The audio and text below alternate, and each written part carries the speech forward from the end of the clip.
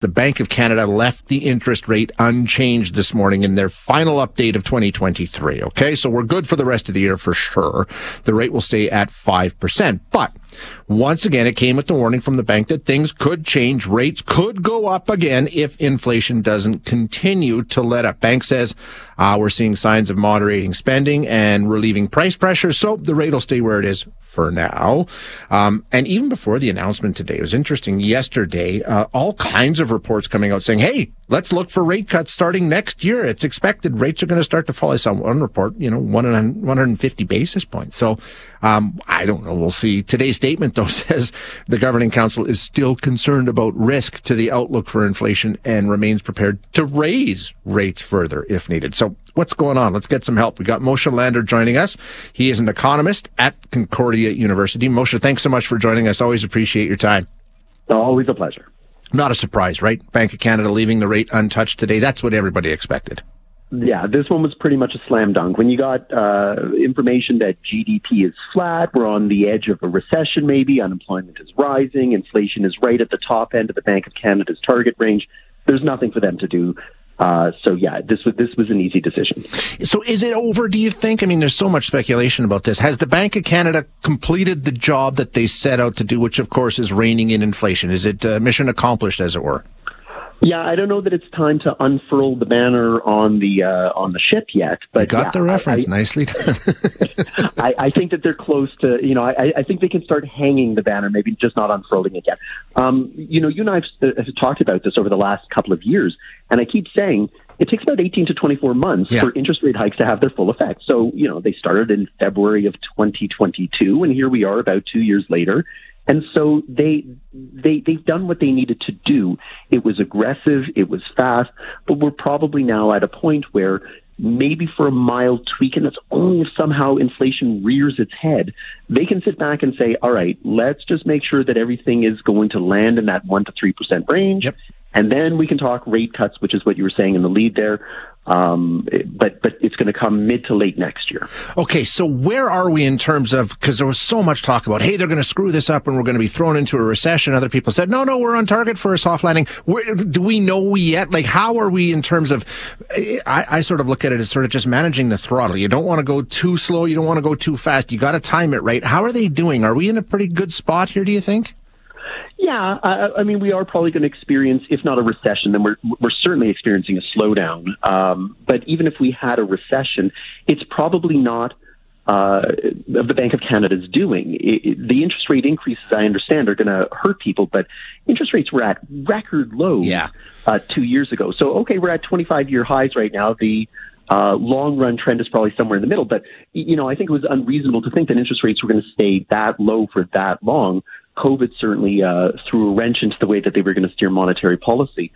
Right now the exercise is, if we see that there's a slowdown and it's not a very bad, prolonged slowdown, the Bank of Canada should take a lot of credit for moving as quickly as they did and reining in inflation without doing real damage to the economy.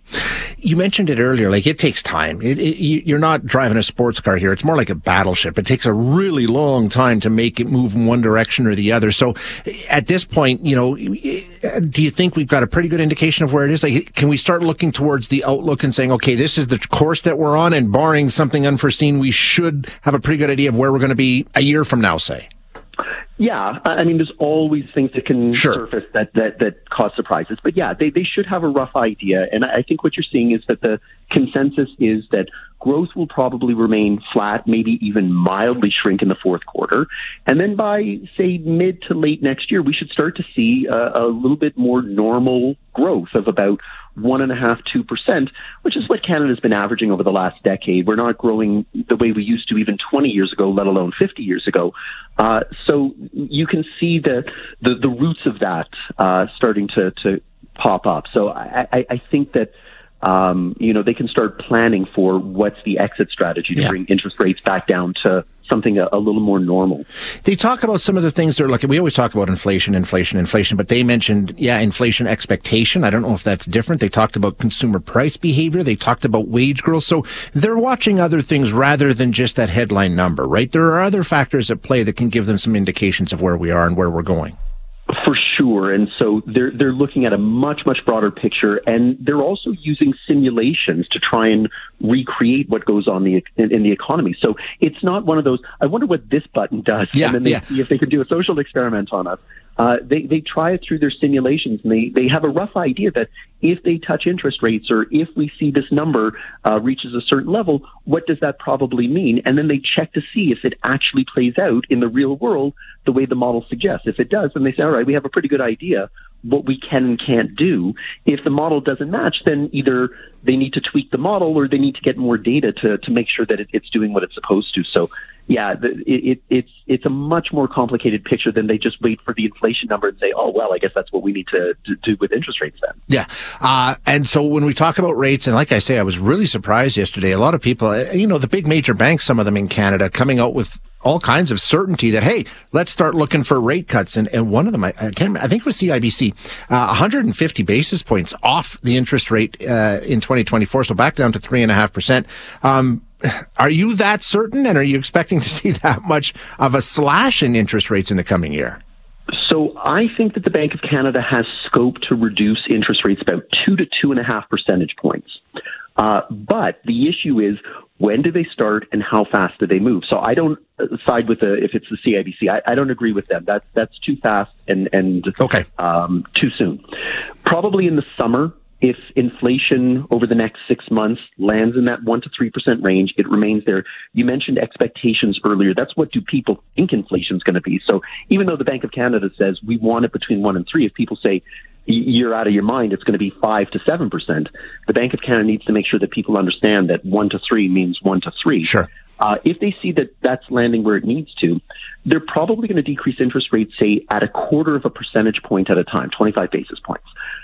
They're not going to cut it as aggressively as they increased it, because what they don't want to do is unleash inflation and unleash inflationary expectations again, because we saw what it did and how difficult it was to get that genie back in the bottle. So, if they only meet 8 times a year, and if they don't start cutting interest rates till, say, the summer, that's around meeting number 4, meeting number 5. At most, they'd only have, say, 4 meetings, 5 meetings to cut rates. If they do it 0.25 percentage point at a time, I can't see them going more than 1.25 percentage points max. So I think we're going to see interest rates cut mid to late next year, heading into 2025. Well, okay, at least we're talking about going in that direction, which is, I think, encouraging for a lot of people, Moshe. So we'll take it and see where we end up. Absolutely, and the reality is that if we've managed to survive probably one of the oddest economic circumstances of the last half century, then 2024 should be nothing but good news, right? Let's hope so. Moshe, thanks so much. We'll rely on you to guide us through 2024 just like we have 2023. Thank you, sir.